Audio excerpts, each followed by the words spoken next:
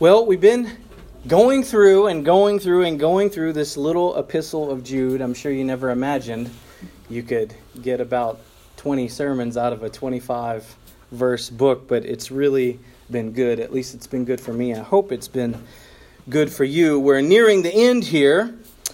We talked about, Jude's this little book sort of nestled between Revelation and 3 John. Sadly, it's a book that gets overlooked or even ignored, and I think that's more the case as time goes on and as society tends to drift into more lawlessness.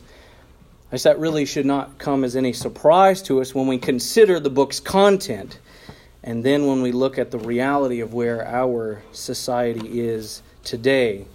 Jude's a book that calls the body of Christ to fight for the faith. We've mentioned numerous times that the thesis of the entire epistle is summed up in verse 3. Hope you'll have that memorized for life by the time we're done. He says, I felt the necessity to write to you, appealing that you contend earnestly for the faith which was once for all handed down to the saints. But not only does Jude call us to contend, Jude also constantly points out the reality of judgment for those who apostatize, for those who are the wicked, the godless. And this is what our society hates, the idea of an eternal judgment, the idea of hell. Hell's not a topic that people really want to discuss today. It's simply not popular.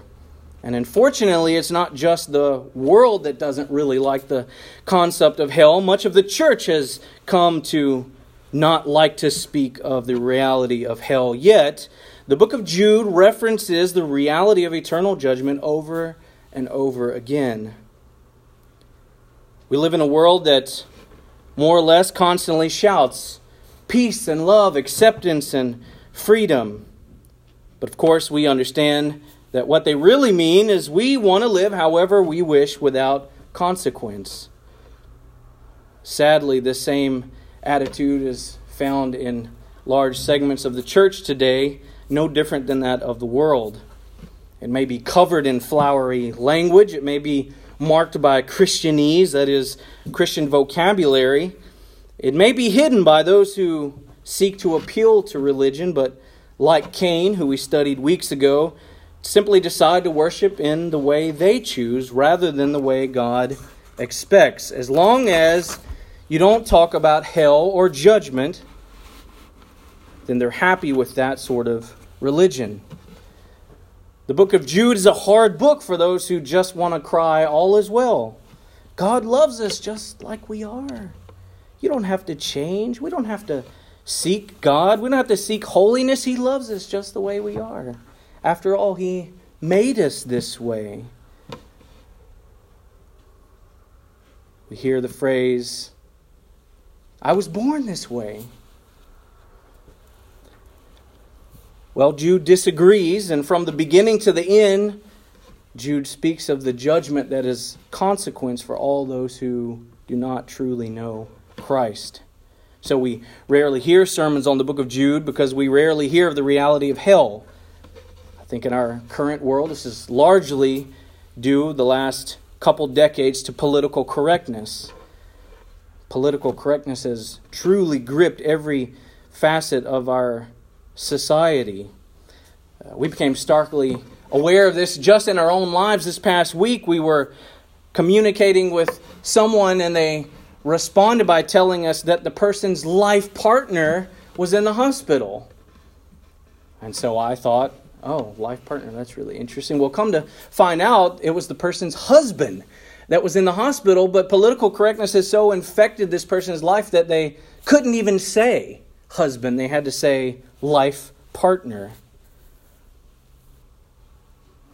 We mentioned this earlier just before the service started. Look at how many companies, private schools, and individuals have adopted things like Black Lives Matter or the gay pride logos just because if you don't, you may be viewed as opposition or non-inclusive. It's just not politically correct, apparently, for Oreos not to make a Oreo box with a flag on it.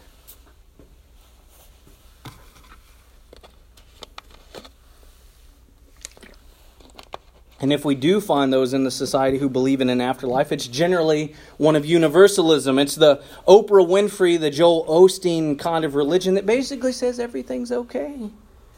Everything's good. You'll make it to heaven whether you worship Buddha or whether you're a Muslim or you're agnostic. Just be a good person. Just as long as you're a good person, you're okay. I have a dear friend who had the chance to speak with Joel Osteen once, and he asked him if he was ever going to talk about sin, and Joel Osteen's reply was, no, that's not something we do here. So, I imagine in those places the book of Jude never gets opened. But sadly, the political correctness doesn't just affect the Oreos brand or the Blues Clues or whatever else. It's really permeated its way into the church. Often it comes in the form of what one pastor, Vodi Bakum, calls the 11th commandment. Have you ever heard of the 11th commandment? The 11th commandment is, thou shalt be nice. And it's not nice to speak of hell, so don't do it. It's not nice to speak of judgment, so don't do it. Obviously, it's not a real commandment. People don't like hearing about damnation. They just want their heartfelt needs met. And so this has led to the Saddleback Church style of evangelism, where basically you just find out what needs people have. And you meet that need and you call it evangelism, but it's worthless. It's nothing more than adopting worldly methodologies. It's nothing more than becoming just humanitarian efforts with little or no gospel at all. Most evangelism today doesn't dare bring up the reality of sin or the reality of hell. In fact, I'd be surprised if many evangelistic organizations would allow the apostles to train their people these days. Certainly they wouldn't allow Jesus himself, and I am genuinely and thoroughly convinced of that. Jesus came preaching, repent, that is, turn from your sin, for the kingdom of heaven is at hand. We don't like that today. They want to avoid a deep conviction of sin. We don't want anyone to feel guilty, and certainly don't want anyone to fear hell. It's a sloppy gospel that we see in the church today because no one wants to offend the world around them. And they're offended when you call them to repent of their sins and avoid the day of wrath. And yet, this is what awaits all of those who do not have Christ. A gospel that doesn't include the reality of sin, the threat of perfect and righteous judgment from God, the reality of the substitutionary death of Christ is not the gospel of the Bible. It's just not. It's almost as though modern-day evangelicals are embarrassed by the existence of hell and feel the need to lessen the impact of its existence. Or in some cases, we've been in churches that even make apology for what they read in the Scripture. God created hell, and He's the one that throws people into hell. I said that accurately. The idea that God doesn't throw anyone into hell, that people just choose to go there, that idea is ignorant at best and it's deceitful at worst.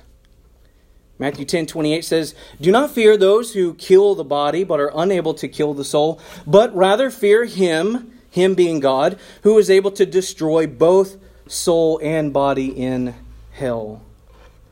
And so we can't shrink back from the acknowledgement of the judgment to come, from communicating the reality of hell to those who do not know Christ.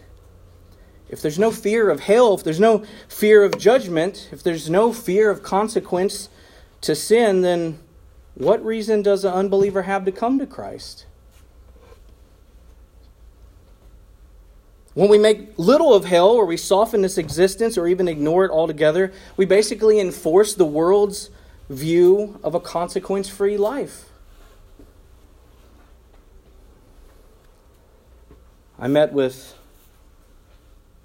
an elder of another church this week who doesn't even believe in hell. They've just gotten rid of it altogether. You're just annihilated. And so I thought, well, if that's the case, then why even preach Christ? Just let people live like hell on earth and then be done with it. They don't want to offend anyone with the reality of hell. We can't shrink back from communicating the reality of hell. In fact, we do a great disservice when we neglect the mention of hell. Too many Christians have become afraid of offending the unbeliever with the gospel of Christ. And that's preposterous. I mean, do we dare think that we can better present the gospel than Jesus himself, who called people to repentance? Or the apostles, which all gave clear calls to repent and turn to sin? We cannot lessen the sting of sin. We can't arbitrarily soften the blow of the existence of eternal damnation. And there's nothing we can do or that we should do to lessen the offense of the gospel to those who are perishing. And the gospel is offensive. You can't make it less offensive. And if you're trying to make it less offensive, then you've left the gospel of the Bible. 1 Corinthians 1:18 says, "For the word of the cross is foolishness to those who are perishing." For the word of the cross is foolishness to those who are perishing. But to us who are being saved, it is the power of God. We preach Christ and we preach Him crucified. We aim to communicate to the sinner the reality of his sin against God. We want to communicate the subsequent judgment that ungodliness demands. And we want to communicate the good news that we have a Savior that will redeem all of those who believe in Him and the work of the cross. We can't leave any of that out. We don't need clever 10-step evangelism. We don't need fancy stories. We don't need to meet felt needs. We don't need humanitarian aid. We need to preach the gospel. We need to proclaim the gospel, to call sinners to repent. Jesus says in Luke 5:32, "I have not come to call the righteous, but sinners to repentance." In Mark 1:14 and 15 it says, "Now after John had been taken in custody, Jesus came into Galilee." What did He come doing? Buying everyone cups of coffee and having nice conversations? No. It says He came preaching the gospel of God and saying, "The time is fulfilled and the kingdom of God is at hand. Repent and believe in the gospel." Jesus wasn't looking for a heartfelt need. He wasn't trying to find just the right time. He didn't wait until there was a sufficiently built friendship. He wasn't trying to relate personally before the gospel was given. And by the way, He also wasn't sharing the gospel. You need to get away from using that terminology. What was He doing? He was preaching the gospel. The word means to proclaim the gospel. And guess what? We preach at people. That's not a bad thing. It's what Jesus Himself did. There's this really stupid idea in modern day evangelicalism that has bought into this thing that says we don't preach at people. That's 100% contrary to what Christ did. It's clear in the English language. It's even clearer in the Greek language. It's contrary to what the apostles did, and it's contrary to what we are called to do. Preaching the gospel is a glorious thing because the gospel is the power unto God for salvation for those who believe. We preach the gospel. Romans 10:13 and 15 says this, "For whoever will call on the name of the Lord will be saved. How then will they call on Him in whom they have not believed? How will they believe in Him in whom they have not heard? And how will they hear without a" what? Preacher. A preacher. One who preaches the gospel. How will they preach, it says, unless they are sent? Just as it is written, "How beautiful are the feet of those who bring the news of good things." By the way, we're all called and sent to go preach the gospel. We're all called to preach the gospel. We can't shrink back from calling people to turn from their sin and warning them of the judgment to come. They're certainly being saved from something. We can't leave out the something they're being saved from. Charles Spurgeon affectionately called the Prince of Preachers, once said this, and I love this. It encapsulates the reality of condemnation and the love for the sinner in presenting the gospel. Charles Spurgeon says this, "Oh, my brothers and sisters in Christ, if sinners will be damned, at least let them leap to hell over our bodies. And if they will perish, then let them perish with their arms about their knees, imploring them to stay and not madly destroy themselves. If hell must be filled, at least let it be filled in the teeth of our exertions, and let not one go there, unwarned and unprayed for."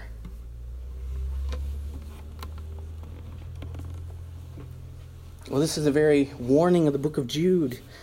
Sadly, the focus on eternal judgment makes Jude a book of unpopular truth, but the reality of it can't be escaped. Do we have loved ones that do not really yet know of the punishment that's going to await them should they not come to Christ? Do we have co-workers who we've been afraid to talk about eternal damnation to? They're going to spend eternity there should they not come to Christ. I like that. Spurgeon says, "Let them perish with their arms around their knees, imploring them to stay." We can't leave out the reality of hell. We can't shrink back from the truth of God's word. And as we'll see as we open up the book of Jude this morning, Jude reaches back to antiquity, the very first prophecy ever to be given by a man, and that prophecy is one of God's judgment to warn those in the body of Christ and those who may be apostates who have crept in. If you want, you can go ahead and put a finger in our passage for this morning. It's going to be Jude 14 through 16. But before we jump into that, let me just do a very brief recap of last week. We're wrapping up the end of the book here, and if you'll recall when we started, Jude couches this very weighty epistle filled with warnings and the reality of hell with assurance and comfort for believers. Do you remember that? Last week we were in Jude 12 and 13 where it says, "These men who are like hidden reefs in your love feasts, and when they feast without you without fear, caring for themselves clouds without water, carried along by winds, their autumn trees without fruit, doubly dead, uprooted, wild waves of the sea casting up their own shame like foam, wandering stars from whom the black darkness has been reserved forever." We spoke about how Jude compares these false Christians who have secretly crept in unnoticed to 5 natural phenomena. We went through those. We're not going to go through all those again, but it's worth noting that when Scripture repeats a theme or seems repetitive, that means we ought to take special note that there's something important, an important point wanting to be made. And so Jude consistently speaks of the threat of false believers in the church, and he uses several illustrations, both apostates in the past as well as nature. And so he wants us to not make light of the dangers that false teachers present in the body of Christ. In fact, this morning even we were just talking about how dangerous the prosperity gospel is and affects the church worldwide. And so we've been speaking of how having sound doctrine or just correct Bible teaching guards us against the influence of false teachers. If we know the Bible well, if we ask the right questions, the questions of context and grammar and history, then when false teaching comes, we're far more likely to be able to spot what's untrue and to guard ourselves against falling prey to these false teachers. And this is Jude's very pastoral heart, is don't be taken in by false teachers. And so now that catches us up to our passage this morning in verses 14 and 15. You can turn with me if you're not there already. Jude says this, "It was about these men," who's these men? We'll get to that Enoch in the 7th generation from Adam prophesied, saying, "Behold, the Lord came with many thousands of his holy ones to execute judgment upon all. and to convict all the ungodly of all their ungodly deeds in which they have done in an ungodly way, of all the harsh things which ungodly sinners have spoken against him. These are grumblers, fault finders, following after their own lusts. They speak arrogantly, flattering people for the sake of gaining an advantage. It was also about these men. He says, well, who are these men? Well, these are the ones in which Jude has told us have crept into the church unnoticed. These are the men that we've spoke about recently, the men who are like clouds without water, who are dead trees without fruit. They're pseudo-Christians. They're false teachers. And so here Jude reaches back as far as possible to demonstrate that God has always had judgment reserved for such men who seek to do damage within the church. Enoch, the seventh from Adam. This is way back. So there was Adam, right? The very first man. Then there was Seth, and then there was Enosh, and then Kenan, and then Mahalalel, and then Jared, and then we have Enoch. 7 from Adam. This is even before the flood. Even before the flood, God had planned to judge false teachers. Of course, if we rightly understand, we would say from all beginning of time, God planned that, to judge false teachers, pseudo-Christians, the ungodly. And he revealed it through a prophecy given by Enoch, which is referenced here in Jude. And so, now you might say, well, where can we flip to and see this prophecy in the Old Testament? That's a good question. You can't, because it's not there. It isn't there. It isn't found anywhere. It's found right here in Jude, and that's it. So how do we know that Enoch gave such a prophecy? Well, the answer is really quite simple. We know that Enoch gave this prophecy because Jude, who's writing under the inspiration of the Holy Spirit, said so. Right? And this is our record of that prophecy. So we understand that the Holy Spirit is the divine author of Scripture, right? And here, the Holy Spirit moves on Jude to include what was most likely an orally passed down prophecy by Enoch to God's people throughout the generations. And so this would have had to have been passed on by Noah, right? Because Noah and those with him were the only ones that survived the flood. And so this would have been handed down. But here, it's confirmed by way of the Holy Spirit through Jude as a real and legitimate prophecy. Well, this shouldn't be surprising, as we understand that the Bible doesn't include everything that's ever happened, right? But it does include everything that God saw fit to give us for the Christian faith and practice. It also shouldn't be surprising that a man like Enoch would be given a prophecy like this. Well, why is that? Because Enoch, if you'll remember, is one of the only 2 men in the Bible who didn't die. Not only did he not die, but he was taken to heaven alive. So we know of Elijah, right, who was taken, and Enoch was the other, both godly men who never tasted death. Now, we don't know a whole lot about Enoch. Very little is found in Scripture about him. In fact, what we do have is in Genesis chapter 5, verses 21 through 24. I'll just read it to you. Enoch lived 65 years and became the father of Methuselah. Then Enoch walked with God 300 years after he became the father of Methuselah, and he had other sons and daughters. So all the days of Enoch were 365. Enoch walked with God, and he was not, for God took him. Enoch walked with God. I mean, this was a man living in a time where the world was filled with sin. When men only thought of doing evil always, the Scripture tells us, and yet there was God's man who was saved from that and who was taken. Enoch was faithful and walked with God, so it's not really hard to believe that such a prophecy would come from a man like this. And so the Holy Spirit confirms this prophecy as being true to us through the inspiring of Jude to reference it. But this is the earliest prophecy ever given by man. And it was on the coming judgment. So our passage here in Jude goes on to record the specifics of the prophecy from Enoch. And it says this, you can follow along in the passage.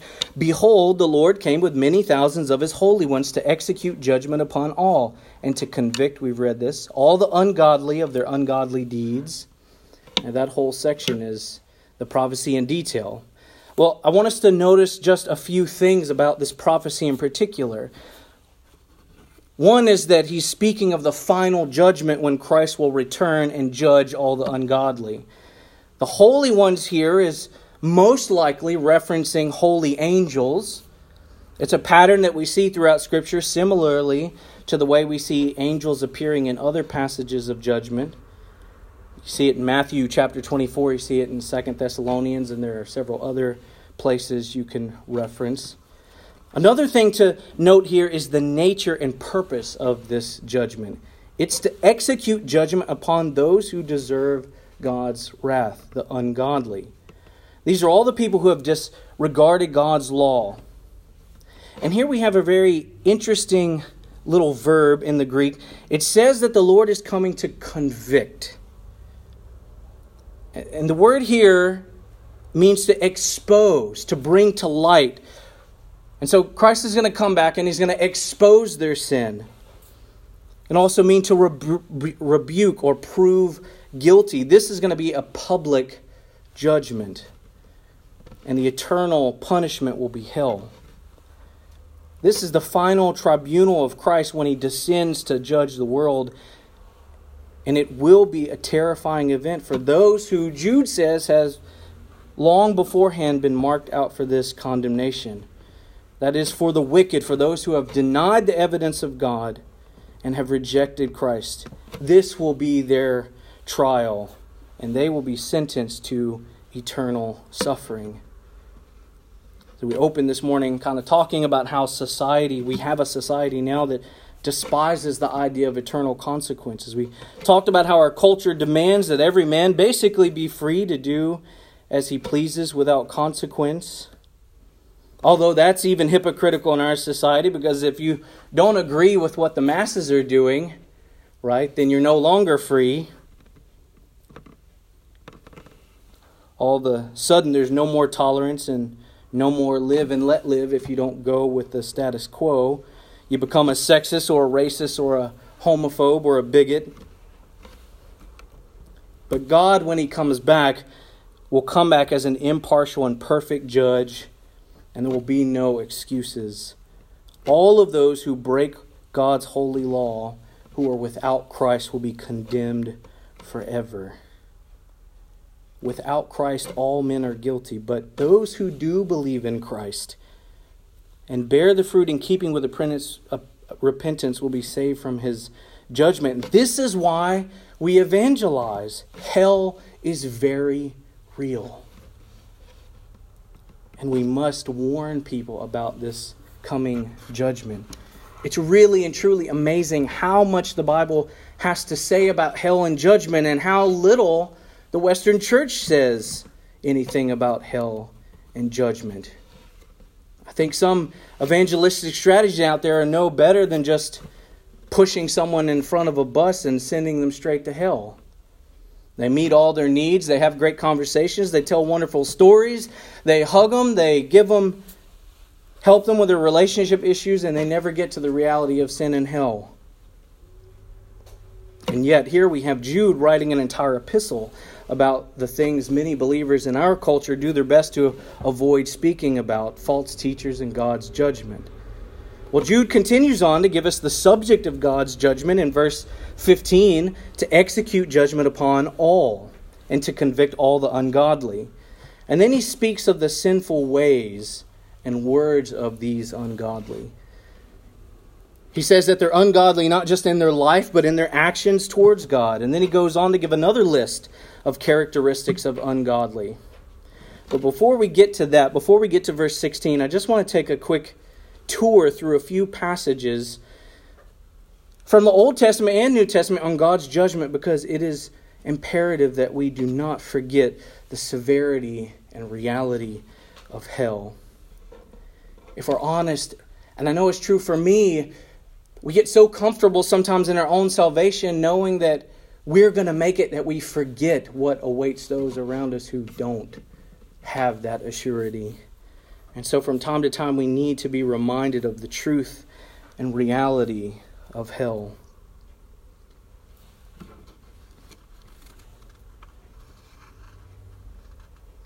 It's also important that we don't shrink back in warning others because we somehow think we'll have a better witness if we approach them in a way that is not offensive.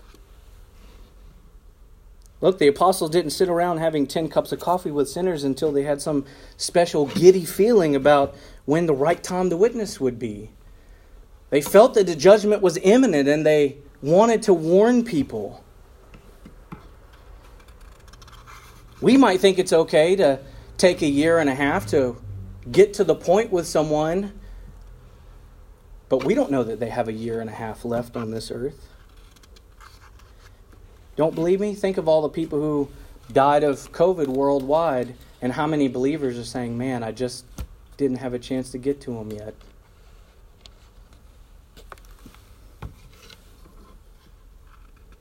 Today we have a bunch of what I call even jellyfish.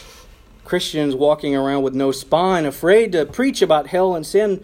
And the reality is, it's because they're more afraid of man than God. They think they can evangelize better than Jesus himself when he preached repentance.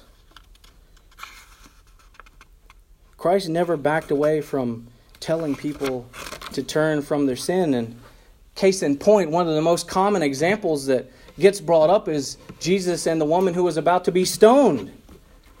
And they say, see, God didn't condemn her.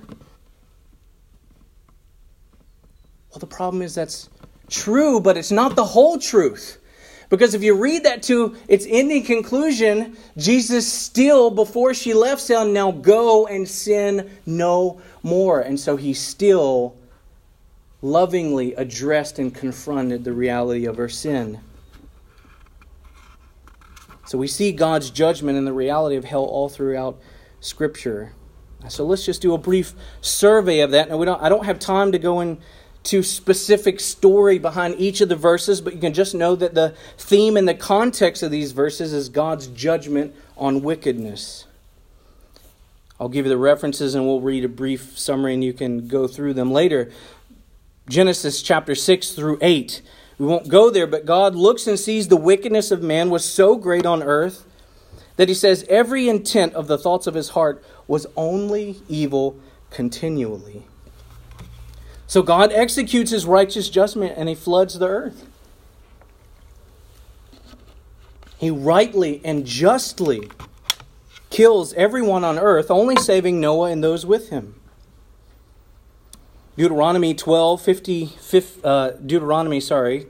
28, 15 through 22 says this, but it shall come about if you do not obey the Lord your God, to observe, to do all his commandments and his statutes with which I charge you today, that all these curses will come upon and overtake you. Cursed shall you be in the city, and cursed shall you be in the country. Cursed shall be your basket and your kneading bowl. Cursed shall be the offspring of your body and the produce of your ground, the increase of your head and the young of your flock. Cursed you shall be when you come in, and cursed shall you be when you go out. The Lord will send curses, confusion, and rebuke in all you undertake to do until you are destroyed and until you perish quickly on account of your evil deeds, because you have forsaken me. The Lord will make the pestilence cling to you until he has consumed you from the land where you are entering to possess it. The Lord will smite you with consumption and with fever and with inflammation and with fiery heat and with the sword and with blight, with mildew, and they will pursue you until you perish. Folks, this is God of the Bible. The Lord will make the rain of your land powder and dust from heaven. It shall come down on you until you are destroyed.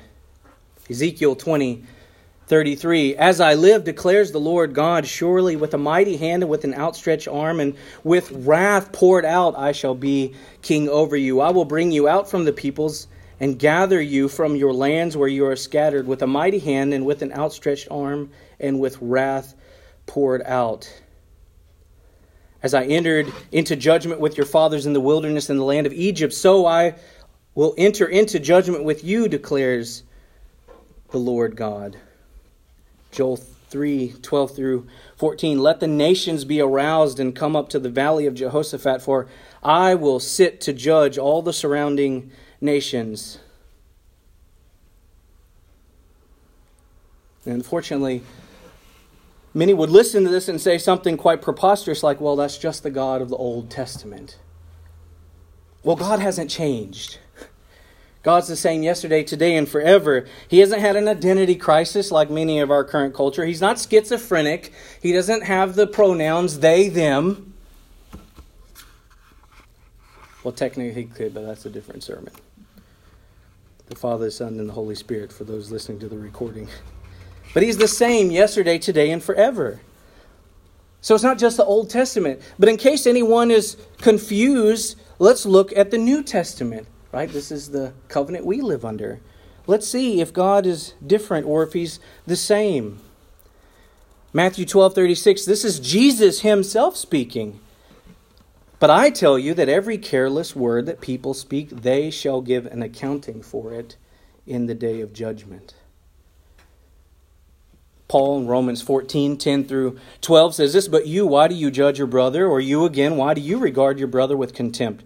For we will all stand before the judgment seat of God. For it is written, as I live, says the Lord, every knee shall bow to me, and every tongue shall praise to God. So then each one of us will give an account of himself to God. 1 Corinthians 3:12 through 15 says this, now if any man builds a foundation with gold, silver, and precious stones, wood, hay, and straw, each man's work will become evident, for the day will show it, because it is to be revealed with fire. And the fire itself will test the quality of each man's work. If any man which has built on its remains, if any man's work which he has built on its remains, he will receive a reward. If any man's work is burned up, he will suffer loss, but he himself will be saved, and yet so as through fire. And so there's judgment on the work. 2 Corinthians 5:10, for we must all appear before the judgment seat of Christ, so that each one may be recompensed for his deeds in the body, according to what he has done, whether good or bad. Well, this is the New Testament. It's a lot of judgment, right? If you remember in the book of Acts, when miracles were happening, when the Lord was adding to His church daily, the church was growing under the grace and love of Christ. Jesus had already been crucified. The Holy Spirit was given as a helper. And then we meet two very important characters that never get talked about in the church today. Ananias and Sapphira. Well, let me just read that to you. It's Acts 5:1-11. But a man named Ananias with his wife Sapphira sold a piece of property. Well, let me just give you the background here for a second. So the background is that the church had come together. People were willingly, on their own volition, selling property and bringing together and sharing amongst those within the body of Christ, whoever had need. This wasn't mandated. It wasn't compulsory. They just did it of their own free will. So this is the background. So it says, but a man named Ananias and his wife Sapphira sold a piece of property and kept back some of the proceeds for himself. With his wife's full knowledge, and bringing a portion of it, he laid it at the apostles' feet. But Peter, this is Peter the apostle, said, Ananias, why has Satan filled your heart to lie to the Holy Spirit and to keep back some of the proceeds of the land? While it remained unsold, did it not remain your own? And after it was sold, was it not under your control? Why is it that you have conceived this deed in your heart? You have not lied to men, but to God. And as he heard these words, Ananias collapsed and died. And a great fear came over all who heard about it. He could have sold the property and kept If he sold it for $500, he could have kept $100 and went to the apostles and said, here's $400. We kept $100. And it would have been fine, but he didn't do that. He lied, and God killed him right there on the spot. So we'll carry on. It says, then the young men got up and covered him up, and after carrying him out, they buried him. Now an interval of about 3 hours elapsed, and his wife came in, not knowing what happened. Peter responded to her, tell me whether you sold the land for this price. And she said, yes, for that price. Then Peter said to her, why is it that you have agreed together to put the Spirit of the Lord to the test? Behold, the feet of those who have buried your husband are at the door. They will carry you out as well. And immediately she collapsed at his feet and died. I guess it wasn't just a little white lie, was it? And a great fear came over the whole church and over all who heard about these things. This is the New Testament. Praise God that He lavishes His grace on us, and He doesn't do that on a day-to-day basis. But He could, should He choose. And of course, then we have the book of Revelation. Revelation chapter 6. Let me just breeze through the 7 seals real quick. Then I saw, this is seal, the beginning of chapter 6 here. Then I saw the Lamb broke one of the 7 seals. So this is the return of Christ. And I heard one of the 4 living creatures saying, with as a voice of thunder, come. I looked, and behold, a white horse, and he who sat on it had a bow, and a crown was given to him, and he went out conquering and to conquer. I don't think when Christ comes back, He's going to be having a cup of coffee with anybody. Here's the second seal, the seal of war. When He broke the second seal, I heard the second living creature say, come. And another red horse went out, and to him who sat on it, it was granted to take peace from the earth, and that men would slay one another, and a great sword was given to him. The third seal, a seal of famine. When He broke the third seal, I heard the third living creature say, come. And I looked, and behold, a black horse, and he who sat on it had a pair of scales in his hand. And I heard something like a voice in the center of the 4 living creatures say, a quart of wheat for a denarius, and 3 quarts of barley for a denarius, and do not damage the oil and the wine. The third seal causes a famine. The fourth seal is the seal of death.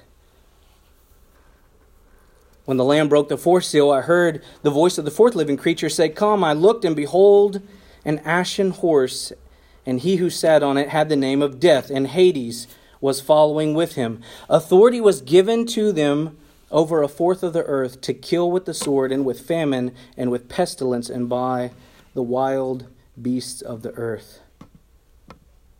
Well, this isn't the end of this, but you get the picture, right? Judgment is coming.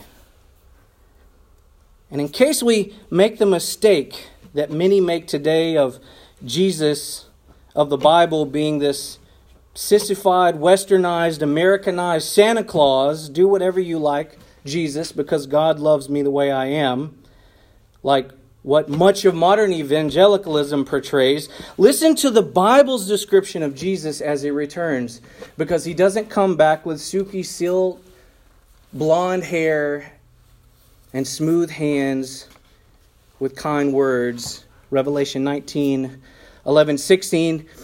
And I saw heaven open, behold, a white horse, and he who sat on it is called Faithful and True, and in righteousness He judges and wages war. His eyes are a flame of fire, and on His head are many diadems, that's crowns, and He has a name written on Him which no one except Himself knows. He's clothed with a robe dipped in blood, and His name is called the Word of God. And the armies which are in heaven, clothed in fine linen, white and clean, were following Him on white horses. From His mouth comes a sharp sword, so that with it He may strike down the nations. And He will rule them with a rod of iron, and He treads the winepress of the fierce wrath of God the Almighty. And on His robe and on His thigh He has written the name, King of Kings and Lord of Lords. That's a far cry from the Jesus many thinks is going to return. This is the Jesus that these men whom Jude says have crept in unnoticed will meet one day. Eternal judgment awaits these men of whom Jude says in verse 16, they're grumblers, they're fault finders, they follow after their own lust, they speak arrogantly, they flatter people for the sake of gaining an advantage. For them, penalty will be severe and it will be everlasting hell. Folks, we can never hope to proclaim the gospel, to evangelize well, if we leave out the consequence and the weight of sin, if we leave out the reality of the judgment to come. This is what the world will face. This is what we've been saved from. As we wrap up this morning, I want to end this morning with two encouragements for us, for believers, from this passage.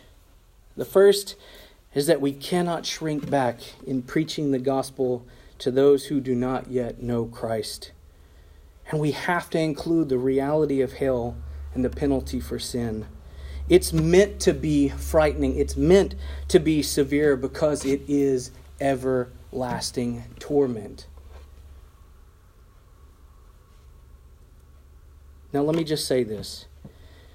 This doesn't mean that there's not an appropriate way to communicate these truths. We don't need to stand, nor should we stand in front of an abortion clinic with ridiculous signs saying something like, "Murderer, you're going to burn in hell." That is not sharing the biblical gospel. That isn't the gospel at all. It's just being a jerk. But we can and we should stand in front of an abortion clinic and tell them that the life, the death, and the resurrection, tell them about the life, death, and resurrection of Christ. We should let them know that what they're doing is murder, and that because of their sin, they're guilty before a holy and just God. We should let them know that if they repent of their sin and they believe in Christ, that He will save them. That's the way to do it. In fact, God's providence, we have a chance to do this very thing this month, because at the end of the month there's going to be a gay pride festival here in Homer, starting at Bishop's Beach at 1 o'clock on the last Sunday of the month. It's an opportunity for us to truly love our community in Homer by going and rightly, in a humble and a gentle way, a loving way, tell them the truth of the gospel of Christ and the consequences of their sin. And so I'm going to be out there. So if you'd like to join me, you can do that, and I'd invite you to. It's an opportunity to love our community in Homer here. And by God's grace, maybe we'll see that He touches even just one. But we entrust the results to God. So that's the first encouragement. There's a right way to share, to proclaim the gospel without being a jerk. The second encouragement is this. And I want to take you back to the very first passage of Jude, because this has been a very heavy, weighty sermon in Jude. Jude opens by saying, "To those who are called, beloved in God the Father, and kept by Jesus Christ." We remember that judgment is terrifying and that it's eternal, but for those who are in Christ, for you and me who know Christ, Christ has already paid our penalty. This is not a judgment that we experience.